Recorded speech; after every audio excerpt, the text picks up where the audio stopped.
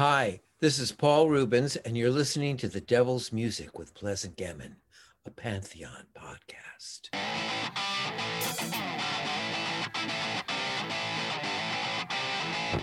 Pantheon Podcasts presents from Hollywood, California, The Devil's Music with Pleasant Gammon.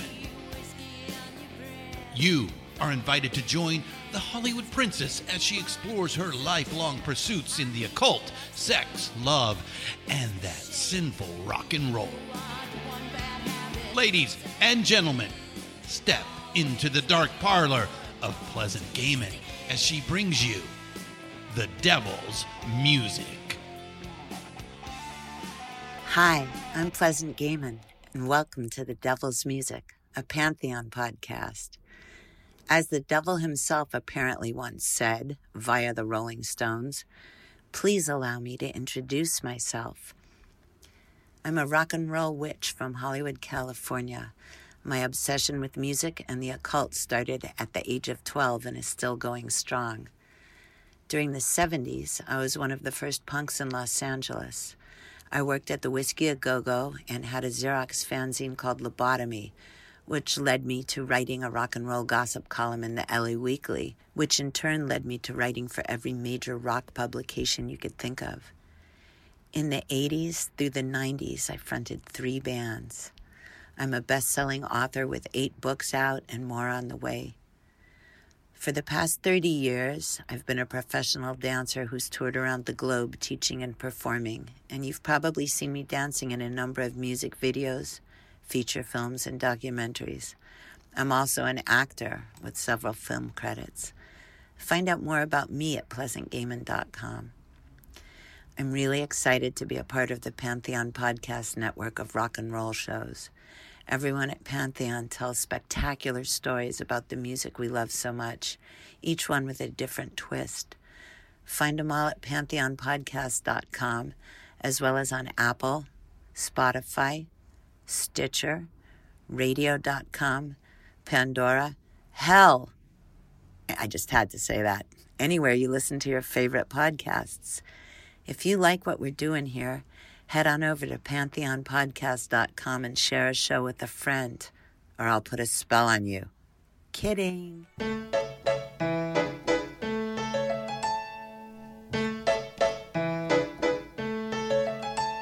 You make me sick, like the blood being sucked by a tick. Bleed me dry, you're an unswattable fly. You make me puke, pretend you're my friend and you shoot up like a rocket made of wax. I know the best revenge is happiness and some success. All of us will meet our ends, and I'll enjoy the wait. This one goes out to the ones I... Hey, this is Pleasant Gammon, and you're listening to The Devil's Music. As a warning to audiences of all ages, I've got a bad cold today, so I'm just going to tell you that the role of Pleasant Gammon will be played by Marlon Brando as Vito Corleone in The Godfather. I'm really excited to introduce you guys to my guest. We've known each other for decades, and she's just amazing. She's so talented and so funny and so multitasking in many areas. She is a musician, she's an actor, she's a singer, she's an absolute force of nature. Abby Travis has played with everyone from Cher to the Go-Go's, the Bangles, Beck, Elastica, the Butthole Surfers. She's done shit with Spinal Tap. She's got an amazing band called Sumo Princess. I'm probably not even listing all of her credits, but you'll hear us talk about it. Please welcome the wondrous Abby Travis. Hey, Plez, how's it going? Everything's good. Good. Just real quickly, I played with Gibby from the Butthole Surfers, but not in the Butthole Surfers. Just for okay, I need to find out just more for anal clarity. anal clarity. All right, we're already going fucking sick here. So when I first met Abby, I think it was in the early to mid 80s, and she was really a young teenage love doll. And when I met her, I was so excited because she was so fucking cool. And the way I was describing her to people that didn't know her yet was like, I'd go, oh my fucking God, I just met this girl who looks like Jodie Foster in Taxi Driver and talks like Sean Penn in Fast Times at Ridgemont High. Totally. And you were so young. You were so much younger than me. And you were so fucking cool and fully formed. Like, I was just blown away. I was an early bloomer, so because I think I was still in high school when we met, and I remember you were so nice and like so supportive of the Love Dolls too. And that was really a cool thing for me because I didn't have a lot of experiences where like other women were cool and supportive and just like, hey, I like what you're doing, let me help you out, like you made our press kit for us because we didn't know how to do it. Oh my God, I don't even remember that. Yeah, you were like, here's how you do, so that was, I have a lot of fond memories. But before I met you, I actually saw you play, because before I started going to gigs, I used to go to the Odyssey. Oh my God. I could get in because it was a teen disco, right? So I would like hitchhike all the way from like Pacific Palisades or take the bus to the Odyssey. And like when they were getting closed down, your band, the Screaming Sirens, played like a weird show there. It was like, do you remember that? Yes, I remember that. I'm going to tell everyone that the Odyssey was this giant gay bar in sort of West Hollywood. And it's now the mobile station. It's like the Relax the Back. Yeah, it's like a mobile station now. Or like the Relax the Back store. Like, yeah. It's right across the street from the Beverly Center, which used to be Ponyland, where I'd ride on Shetland ponies when I was 3 when we lived on it. I know.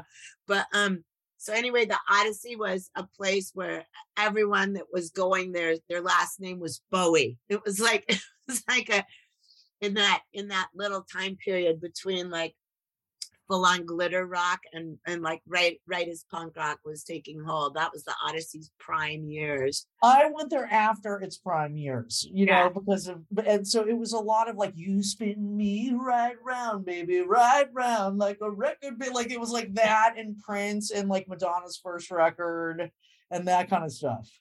When me and Joan Jett got thrown out of there once. Well, actually not thrown out. We got denied entrance because we were both wearing leather jackets.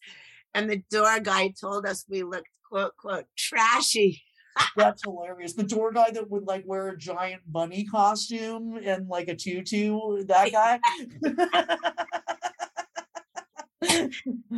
Kenny, was his name Kenny? I can't even, if I remember his name, that would be really bizarre. I don't even remember. But I remember fucking someone in the alley behind there. I can't even like, I would just like sneak out of the house and go there. But to me, it was like, I thought it was so cool because I grew up in this like suburban, the Palisades Highlands, which is like way almost where Sunset meets PCH. And the first time I went there, I was like, it was like that feeling of listening to like, Diamond Dogs for the first time, like in a club for me, like weirdos, and this is awesome, so I liked it. It was fun. It was amazing. Do you remember how we met? I don't remember how we met. I think just like at Raji's, probably. That's what I thought. Maybe Raji's was a punk club, for anyone that's listening, that came out of Cafe de Grand, which was a famous punk club, and I booked both of them. And Raji's is now a metro station. See how old we are, you guys. We're just talking about, we're like one step away from being Gloria Swanson and Sunset Boulevard. Except for the get off my lawn version of it. Yeah, that's you. I'm just like inviting everyone on my lawn, as long as they bring like, like drugs and food and booze. So anyway, let's talk about like your entree into the Hollywood music scene in the 80s. Okay. I got into it through my older brother Dave Travis, and he was really into like the SST bands. So that was like his thing that he was completely into. And then when he had to drive me to school because I wasn't old enough to drive, we would be listening to like Black Flag and the Meat Puppets and the Minutemen and that kind of stuff. Bad Brains, that, all that stuff. And then I started, so I think the first show I saw was X, like at the Stardust ballrooms. No, I never went to the Starwood. I wasn't old enough to do something like that. But Yeah. I think, and then I saw like the Minutemen at Beyond Baroque, that there was this poetry place in Venice, because they would have like all ages shows on the weekends. Yeah. And then I also remember like seeing St. Vitus at Bebop Records in the Valley. Oh yeah, I was there. Yeah. So it was a lot of things where like, what places could I get into? Because I was so obviously not 21. And then I joined the Love Dolls because Dave was actually dating Kim, who was the guitar player and songwriter of the band. And I think basically like she liked the way I dressed, and I would bring the average age of the band down by 5 years, And I had given her a tuna fish sandwich once at our house, and that was like prerequisite enough to join the band, even though I had never played the bass guitar before. So, and I remember her saying like, "Don't tell Janet you've never played bass." Janet was the drummer, Janet was also in Red Cross. Janet Housden, we're talking about. Yes, who's a very funny person. Janet Housden's funny. So Kim taught me how to play the bass lines, and then within like a couple of weeks we were playing a show. So and I just kind of took to it, and that's kind of it. I started playing bass by accident, kind of. I mean, I had taken like piano lessons and stuff, so I had some musical background. And that's just kind of, and it was a great thing because the band already had a following, because Dave Markey had made these two cult movies called Desperate Teenage Love Dolls, followed by the sequel Love Dolls Superstar.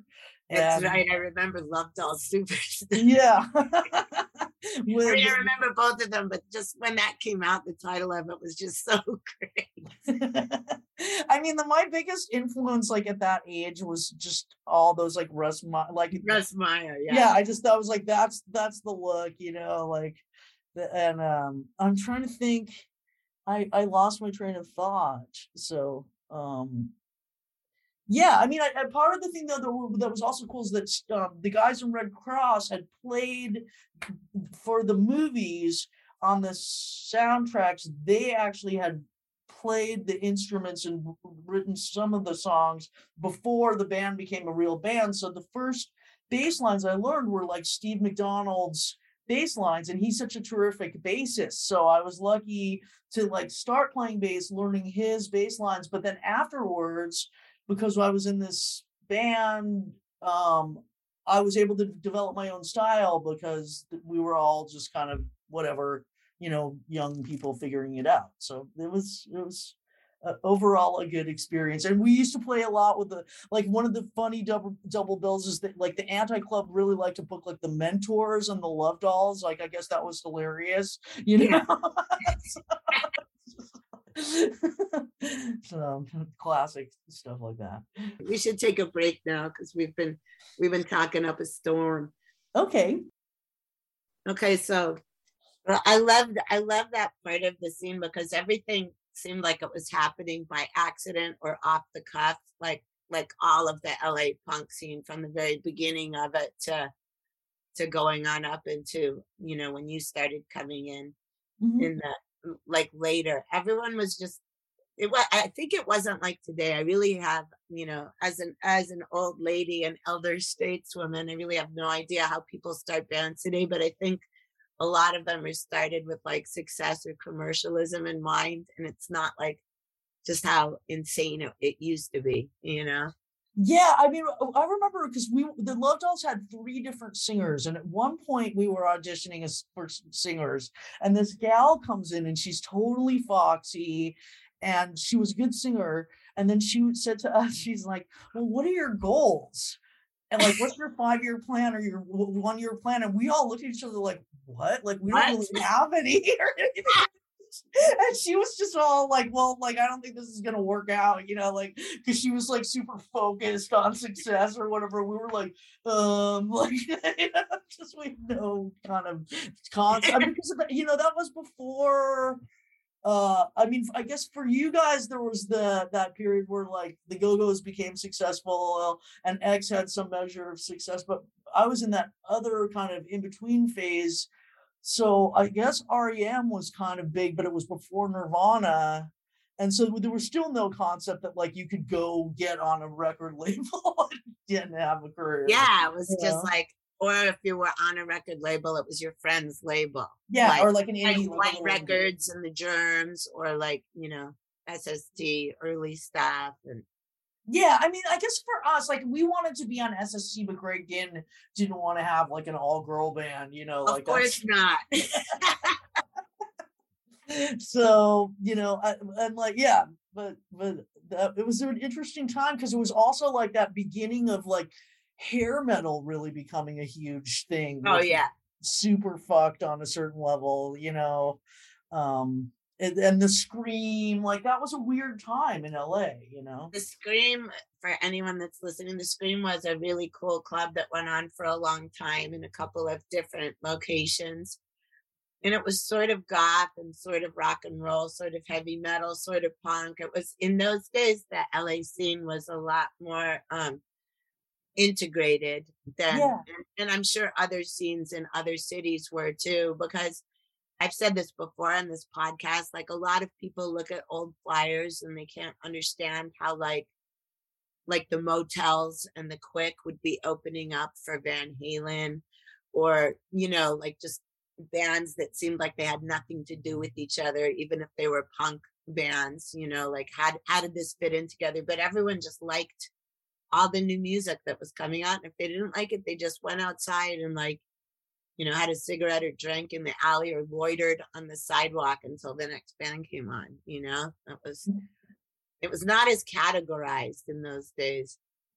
Yeah, I still don't listen to music that way, you know, like I'm not, I don't understand these like this hyper genreization of things, you know. It's I just like music if it's good, if I think it's good, if there's honesty to it, you know, just if it feels legit, you know. Yeah, or if it's so bad it's great. Yeah, that which can also be totally legit, you know. Like, so for sure, because they were sincere about it. They were so sincere. Like, you know, it was horrifying, but you could tell that they put their all into like, you know, making that 45 or whatever. Yeah, and it's like the kind of thing that I like, that where you're like, it could never occur that way if they were better musicians or if a producer was involved, and that you really hear the friendship and the fucked upness. Like I like that a lot. Yeah, all of that. Like, remember the Nip Drivers? Yes. Like there's a band name that you couldn't have now for sure. You could never have that now. Yeah. And you could never even have like a lot of how their records sounded though. Like right now, with my cold, I could probably sing it really good. We had their 45 that had "Waiting for Cindy." Yeah, waiting for Cindy. I'm just waiting for her. Okay, now I'm gonna have a coughing fit. Said Bob Marley. I've gone from Vito Corleone to Bob Marley. Now like if you were in a movie, you would be a goner. Like the minute anyone coughs in a movie, you're like, well, they're not going to make it. Oh yeah, totally. So let's so you like, wait, were you in Honk If You're Horny with me? You were. You were in the video. And I did some shows with you guys too. Like I know I played with you guys at the Coconut Teaser. Wait, let me explain to the audience what Honk If You're Horny was. Honk If You're Horny was a fake joke band that Dave Catching from Lords of the Mojave, Eagles of Death Metal, Tex and the Horseheads. Dave and I were in a band called the Ringling Sisters, and whenever our rehearsals got boring or people didn't show up, he'd start playing some like George Jones song like Jimi Hendrix style on electric guitar, and I would off the cuff start making up X-rated lyrics. So for a one night joke, we decided to do a band called Honk If You're Horny, and then Robert Lopez, aka Elvez, asked us to open for him, and then just everyone started asking Honk If You're Horny, and this was in landline days, and I didn't want to call a million people because you couldn't like just do it, send a mass email, and there was like 15 people in the band, so I'd always say no, and then people would think we were trying to like, you know, up the price, and they'd be like, we'll give you $500, we'll give you $800 in hotel rooms and all this shit.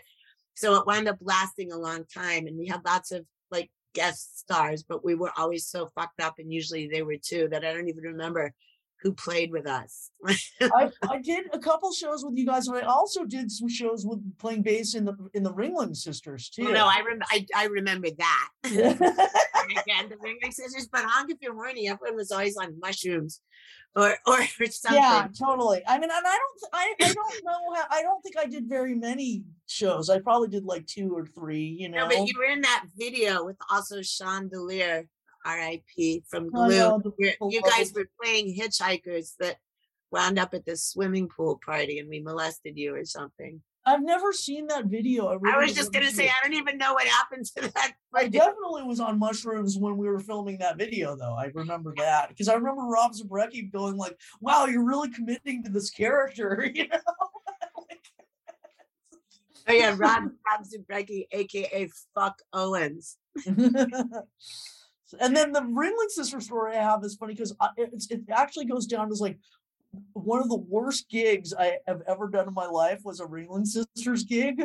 We went down to Palm Springs to play, like, you guys had some music in one of Lauren Hoffman's films. Oh yeah, Bar Girls, that lesbian, like, it was Dinah Shore weekend. Yeah, it was Dinah Shore week, and we did this gig like for all these total golf, like Dinah Shore lesbian women, and they could not have been less interested in the band. And like, I remember at one point Annette sang this really pretty song, and then after the song, like, no one even clapped. It was just like they just were not even paying attention at all, and it was just like silence.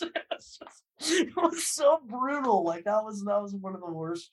I mean, the band wasn't bad, it was just not a good fit. It was not a good fit with Dinah Shore. Like, I think they thought it would be because there was a bunch of girls in it. And Annette, that Abby just mentioned, was Annette Zelinskas from Blood on the Saddle.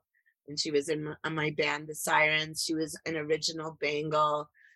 Annette's got the most angelic voice. So if a bunch of, like, you know, polo shirt wearing, like, super tan, like everyone there was like Martina Navratilova, like, yeah.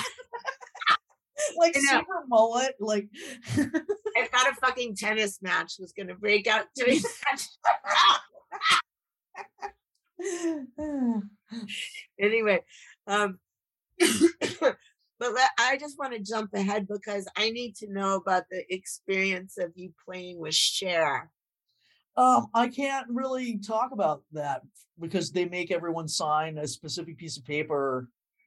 Okay, can't you just say like if you met her or what she was wearing or something? Well, yeah, she looked amazing and wore awesome fucking Cher outfits. You know, I mean that. Yeah, like Sonny and Cher show Cher outfits. Well, it was the show. Like I'm sure I can say this because it's like there's video of it. Like it was her throughout the years. So there would be like the Sonny and Cher thing, and then the Believe thing, and the, you know, like leather outfit with the fishnets with the big hair number and all kinds of, you know, you got this. It was like a greatest hits kind of Las Vegas review, complete with like lots of dancers and an elephant, not a real elephant, but you know, props, and it was, you know, an extravaganza. So yeah. But that sounds amazing. She did compliment me on my shoes, which made me happy. That was the, you know, most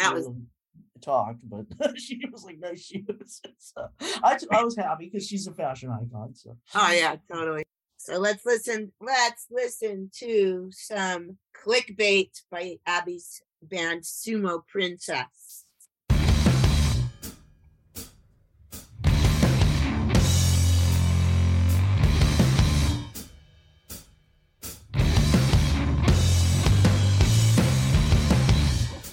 smiles like a king, baby. Filter for the sick and lazy. All she knows is the whispering mirror on her phone.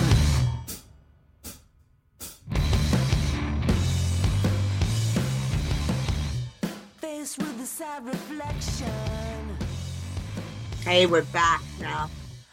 Share. And now I think everyone needs to know about your spinal tap, as they would call it now, your spinal tap quote journey, because this was like one of the best things that I remember when you were like going to try out for this spinal tap thing.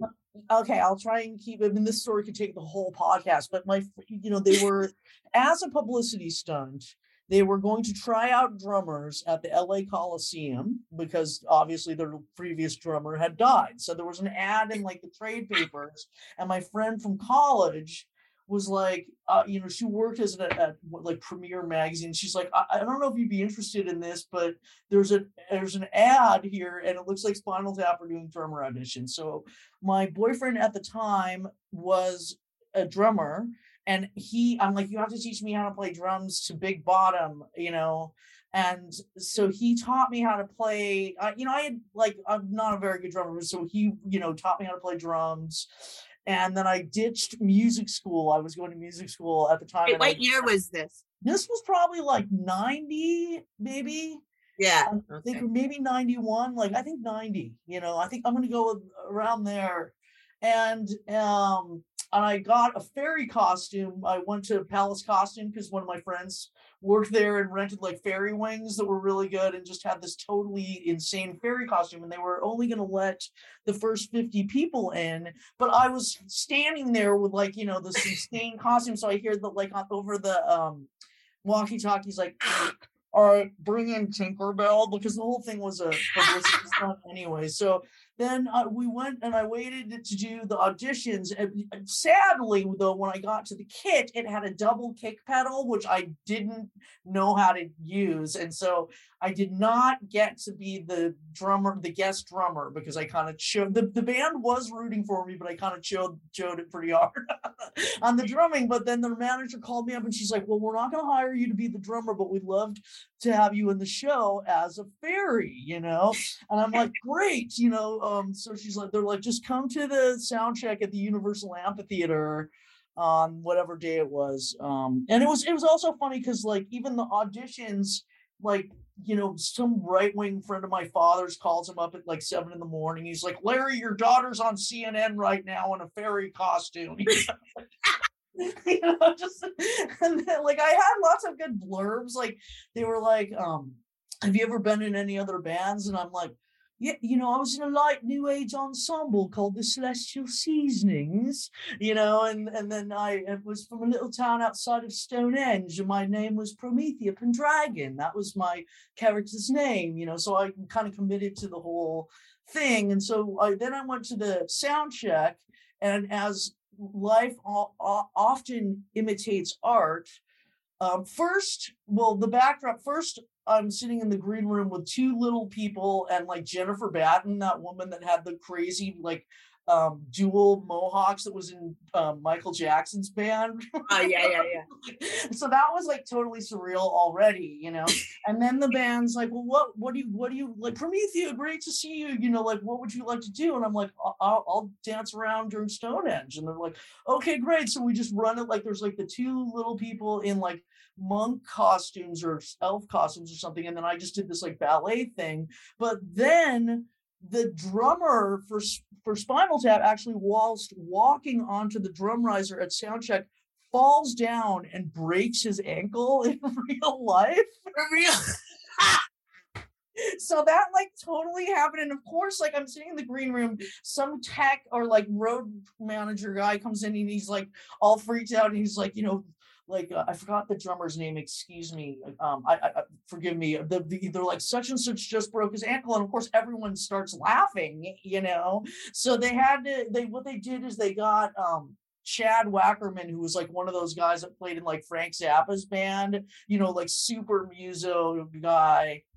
and he came and like literally played the whole show, having never rehearsed it ever, so then the night of the show was wonderful. Like, I did my dance, and it was, I wish that was in the days before everyone had video, or phones, because there's no video of it. Yeah. So that was kind of a bummer. But then I wound up going to Phoenix with them for the next show, and it was really wonderful to I got to have lunch with them, and just they were so smart and so funny. And like, finally Christopher Guest broke character when he was sitting at lunch, but the whole rest of the time he was just Nigel the entire time, whereas the other guys were like themselves. But and so that I just was so thrilled to get to hang out with those guys, because they're just legendary, awesome comedians. And then we did, they didn't have the Little People for Stonehenge at that gig in Arizona, because I guess maybe they're a union or something. Like, maybe they just had them for the, LA, New York, bigger shows. I'm just speculating. So I went out and did my dance, and they also didn't have the big giant Stonehenge that came down. They just had this little one that was like 6 inches tall or whatever. Yeah. And then for some reason at the end of the dance, I decided to just like wing it. And I just did this very dramatic Gilligan's Island death. At which point, David St. Hubbins and Nigel Tufnell came over, and they tried to like lure me back to life through guitar noodling. So they'd go like diddly diddly dit, and then I'd like lift up a limb or my waist or whatever. But I never really got all the way up. And then without missing a beat, and none of this was planned at all, Christopher Guest walks up to the mic and he says to the audience, he goes like, "Well, the fairy has died, but maybe if we all clap our hands together, she'll come back to life." So it was like this Tinkerbell thing. And then they were all like, "Oh, you saved the set." And I just like still think that was so great that I got to have this improv experience with those guys, because they're the best improv people in America, I think, so that was awesome. And then I got to play bass on Big Bottom. There was like Adrian Ballew's bass player. I was playing the Ernie Ball Earthwood bass, which are these basses that look like big acoustic guitars, because they thought it would go with my fairy costume. And then Chris from he wasn't playing the bass, he lent us basses. So that was just my awesome Spinal Tap experience that I've enjoyed. It's a fond memory, very fond. I remember we were all sitting around, just on the day that you went to the audition, just sort of chanting and doing prayers. And then when we found out you were going to Arizona and stuff, I mean, it was just so crazy. It was super fun. I wish that I had that same level. I mean, first of all, just to have the confidence to go do that is definitely like a young person's just like, yeah, what the fuck, I'll go do this, but I never also just even have that level of confidence in my own career, you know what I mean? Like, just to go be that like free, and it was really fun. I'm glad I got to do that. Yeah, that was just fucking amazing. So and to this day, Michael McKean calls me Promethea. It's great. Promethea, I know. Yeah. I didn't realize that was your fairy name. That's such a good name, especially the Pendragon part. Well, I'm sorry. Especially the Pendragon last name. Yeah, well, I love Arthurian legends. So. No, I know, but I mean that's like that's so like kind of opposite rock and roll, unless you were in the early version of T-Rex or something. Yeah, or like some kind of like Jethro Tull thing or something. Yeah, exactly. All of that flute playing, like fucking Tyrannosaurus Rex, Jethro Tull, all that Misty Avalon shit. I like that stuff. Oh, I love that shit. Yeah. Anyway, so let's go. I'm just jumping around here because I know everyone wants to hear about all the insane like band experiences you've been in. So let's talk about when you started playing with the Go-Go's. I started playing with them. I can't remember what year it was actually. It was sometime in the mid 2000s, like maybe. I get that whole. Was it after Paula Jean? Who's Paula Jean? It wasn't Paula, like that. Wasn't she like playing bass for a while, or maybe? I don't know. Yeah, I started doing it because Kathy broke her wrist. Yeah. He was like walking, I think with like flip-flops, just like total flip-flop injury. And so they needed someone to come out. Like a lot of the gigs I've gotten are always these sort of like pinch hitter, like our bass player is ill or has broken something or, got arrested, or like, can you learn our whole set in like 2 days? And it's like, sure, like that's how a lot of work I've gotten is like that for some reason. And so that was kind of how it started. And then they, I just kept doing it for like 6 years. So that was a really fun job for me. It was one of the few, I think that and like the Eagles of death metal before everyone went, not everyone, but before certain people in that band went super wackadoodle.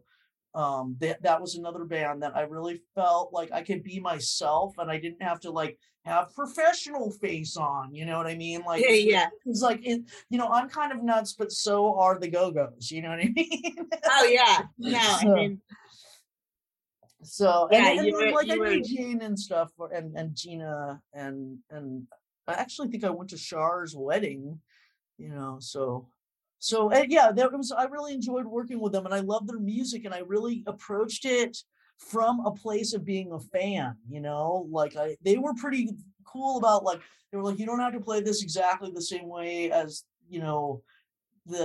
Kathy plays it, but I went in there thinking like, well, I'm going to play this music the way I would like to hear it as a fan, because I am a big fan of the band. And I remember getting Beauty on the Beat on cassette when I was in, I think like 6th grade or 7th grade. So that was exciting for me to go from being like one of those little girls that like we all liked at like Paul Revere Junior High School, like This Town, because it was so like LA, Yeah. So it was really exciting to get to play with them because I love their music.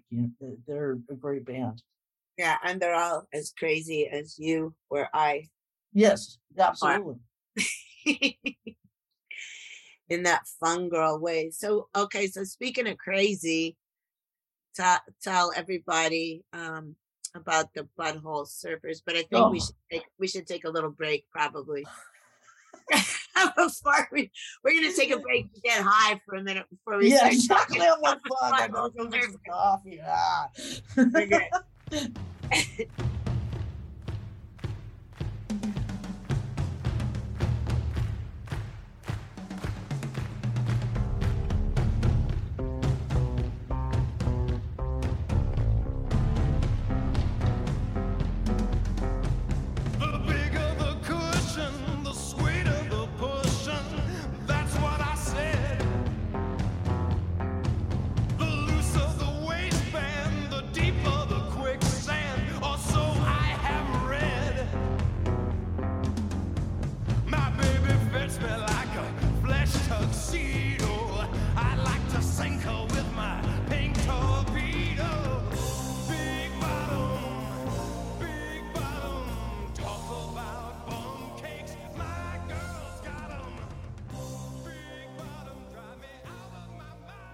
And here I am back with Abby Travis, and now we're going to talk about like the Butthole Surfers.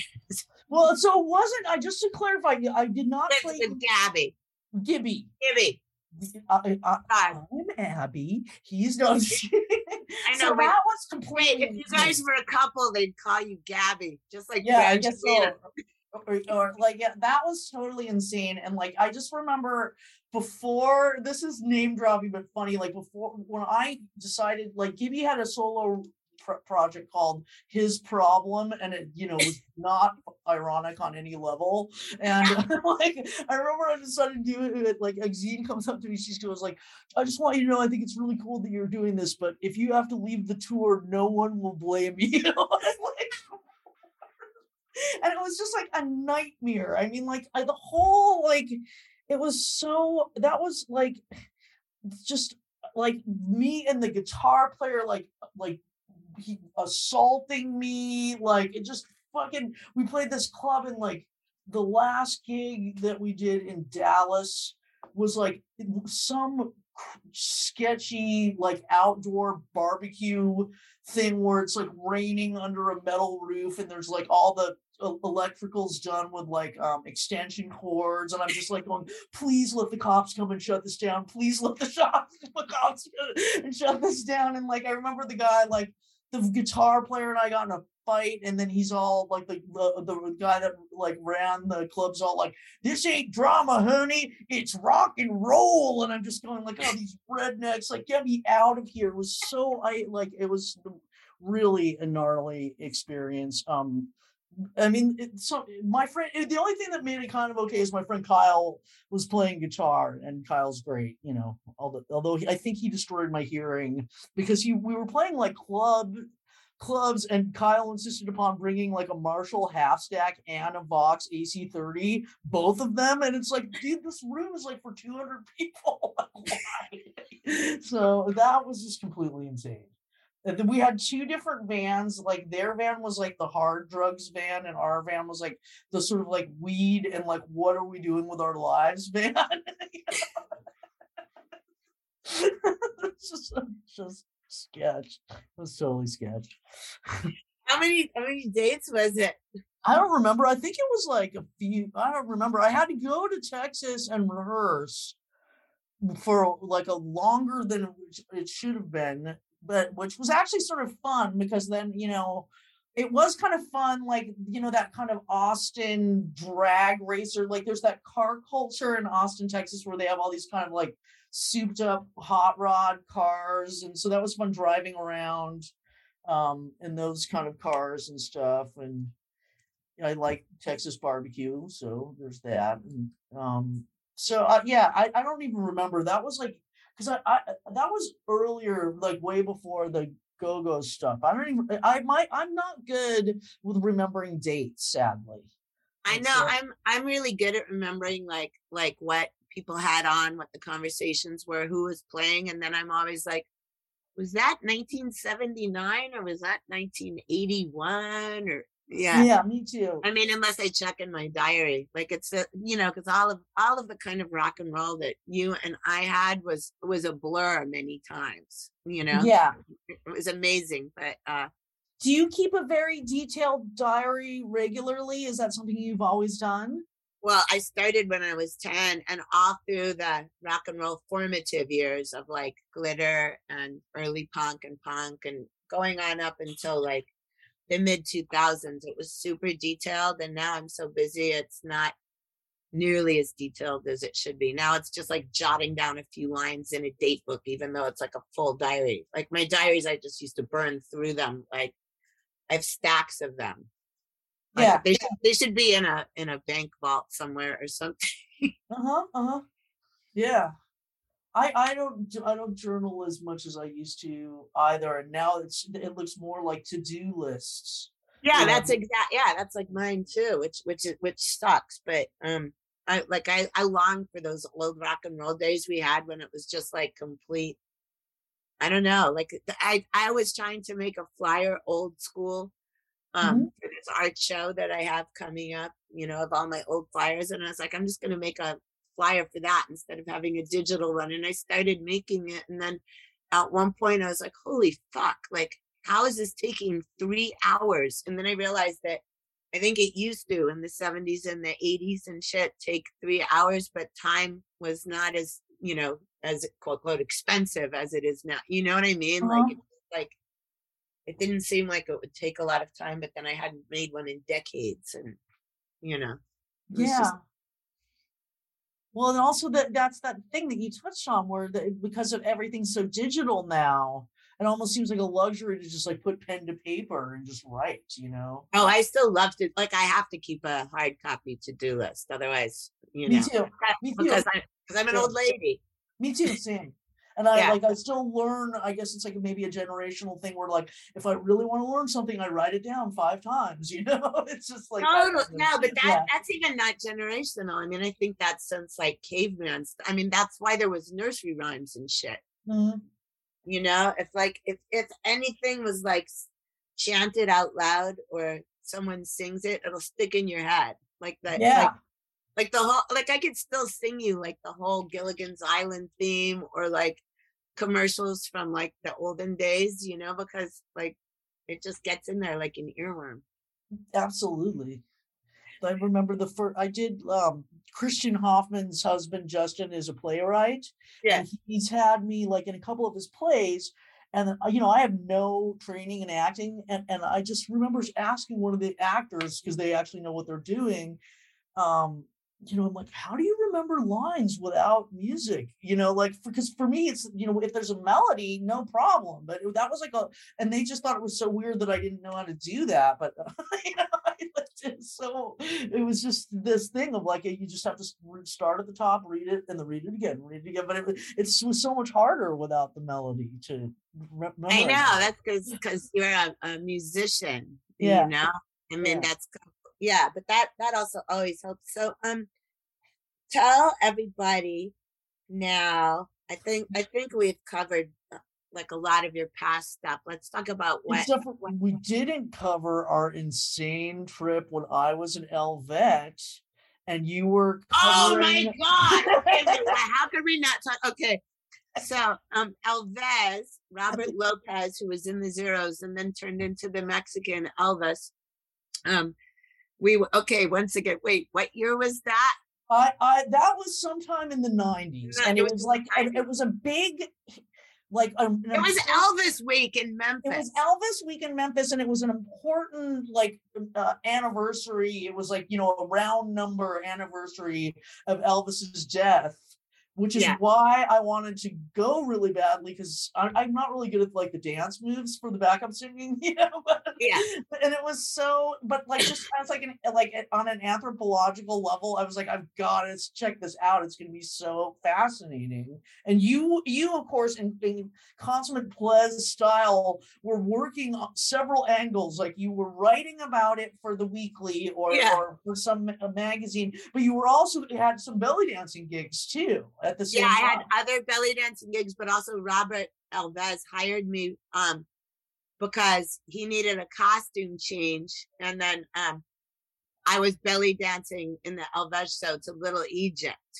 Ah, that's right. And so he could change his costume. So anyway, Abby and I both wound up going to Memphis for Elvis Week, which was, you know, if you guys haven't been there, the second you're getting off the airplane, that the luggage thing, it's like a million Elvises from every fucking era of Elvis. You know, there's like the 68 comeback Elvis getting a bag off the carousel. There's like that's all right, Mama Rockabilly Elvis, you know, I mean. And then there's multicultural Elvi, you know, there's like Peter Singh, the Sikh Elvis. And he was great. Peter Singh. Peter Singh was awesome. I remember him. Wait, when we went up to him and said, I heard the news, there's good raga tonight. He said that to him, and he started laughing. And then, the other great thing about Elvis Week too, which Abby and I discovered, is you could go into a ladies' room almost anywhere, and there'd be two or three or four or five really old ladies like washing their hands or putting lipstick on, talking about like when they made out with Elvis in 1959, or like when they went home with Elvis because they were visiting Vegas, and all these old like Southern ladies just like telling like nasty, awesome sex stories about Elvis in the ladies' room. I remember sitting in a stall just with my ear. I was like a cartoon where you hold like a glass up to a wall. I didn't want to get out of the stall because I didn't want to stop hearing their stories. They were like, oh, well, I didn't like the way Elvis kissed. I mean, he was handsome, and someone else, oh, I loved it. And I told him I was 17, but actually I was 14. I mean, it's like this going on everywhere. And so Elvis brought us there. Abby was playing with Elvis, and we went to the show. I was singing. I was an Elvet. Yeah, you're an Elvet.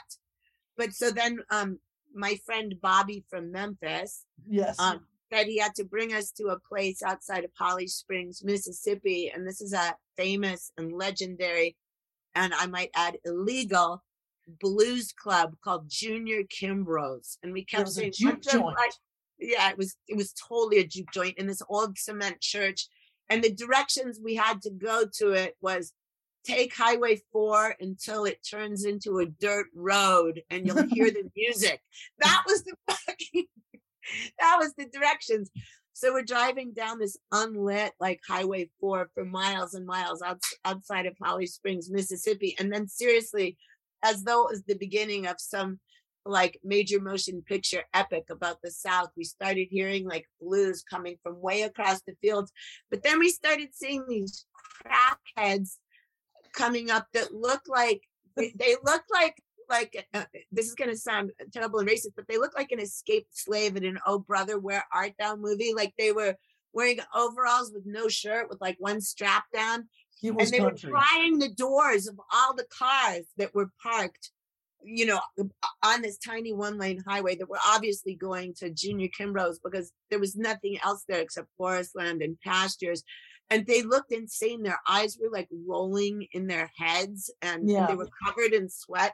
And so we're driving in there. And then Bobby from Memphis parked and he took me and Abby's hand. And the second we walked in, this guy looks at Abby and says, "You sure are one good looking white individual."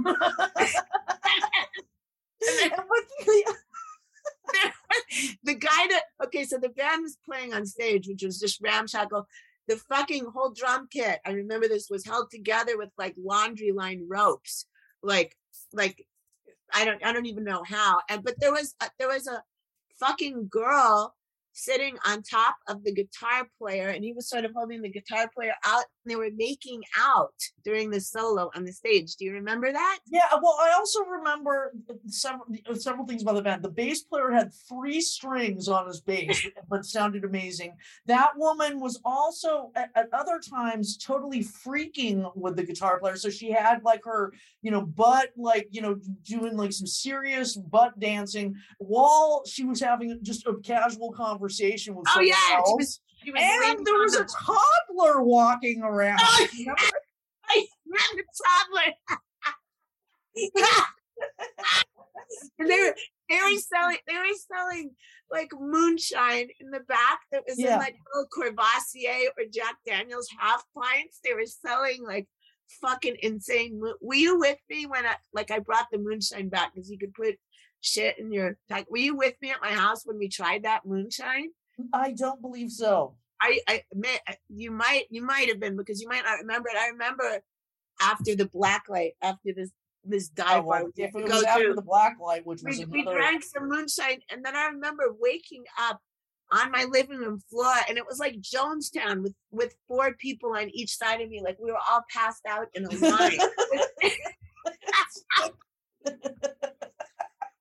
Speaking of just, oh God, that place, and poor Bobby, and I also just want the listeners to know that, I prepared to go to this place by taking all my stage makeup off, was wearing a t-shirt and jeans. Pleasant, however, still had all of her belly dance makeup on and was wearing a midriff exposed, I Dream of Jeannie kind of shirt. You were just fuck it. You've always had this kind of mystical ability to go anywhere and just everything's cool, I don't know what it's it's your superpower, I think, this kind of not cool, I'm cool, but everything's fine, everything's gonna be fine. Yeah. It was, and I still somewhere have this sign from the snack bar at Junior Kimbrough's, which I stole mainly because it was written on the side of cardboard boxes, but it was shot moonshine, and then it was trying to say pickled pig's feet, but it said picker pig's feet. Everything was misspelled, and there was all these paintings all over the wall that someone had done that if they would have made it into a gallery in New York or LA would have been the new folk artist, because it was portraits of people like Diana Ross and Oprah Winfrey, but they all looked like they had this Tyrannosaurus or vampire teeth. They all had really sharp fangs and manic smiles, and they were just done on cardboard and pieces of wood. They were so good. That place was so great. The music in there was so good. Yeah, the band was amazing, and I mean that whole trip. We went to Elvez. Were you there when we went to Al Green's church? Yeah, fuck yes.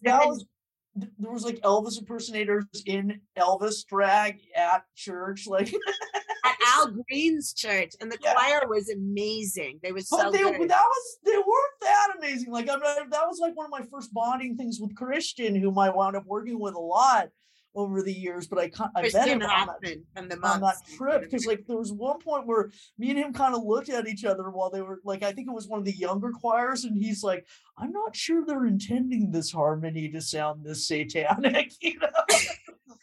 that was just an epic, like, and we went on that riverboat ride, you and Christian and I. That was super fun. There was a rockabilly Elvis riverboat ride that was full of like English teddy boy couples and like older people, and that was insane. Yeah.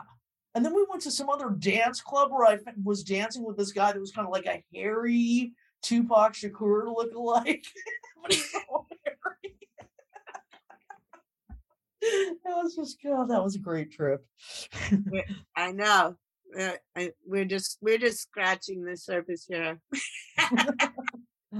Abby and I could go on and tell horrifying stories. Let's see. We can. Is there anything? Let's talk about Sumo Princess for a minute, but we'll come right back.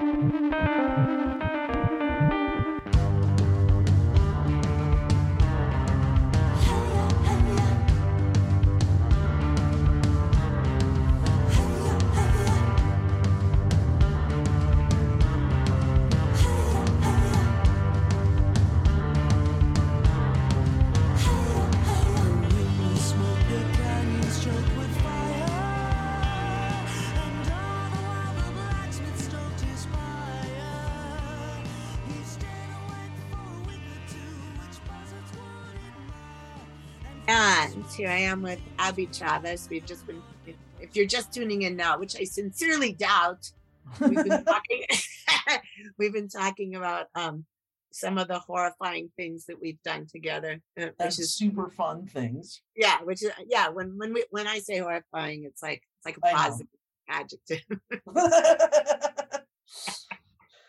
Okay. When you say horrifying, it means terribly wonderful. Yeah, or WHOR.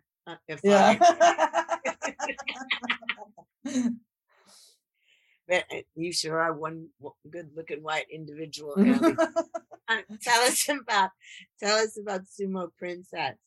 Sumo Princess is a band that we've put out a couple of singles and a full length, and that was me and Gene Troutman. Who I know of the Miracle Workers, and who else? Stone Age, and rest in peace, and Danny, and an all-around terrific guy. And so he and I, it actually started with a different drummer, a guy named Chris, who was half Japanese, hence the name. He came up with Sumo, Chris Nakata, and I came up with Princess, being the Jewish American.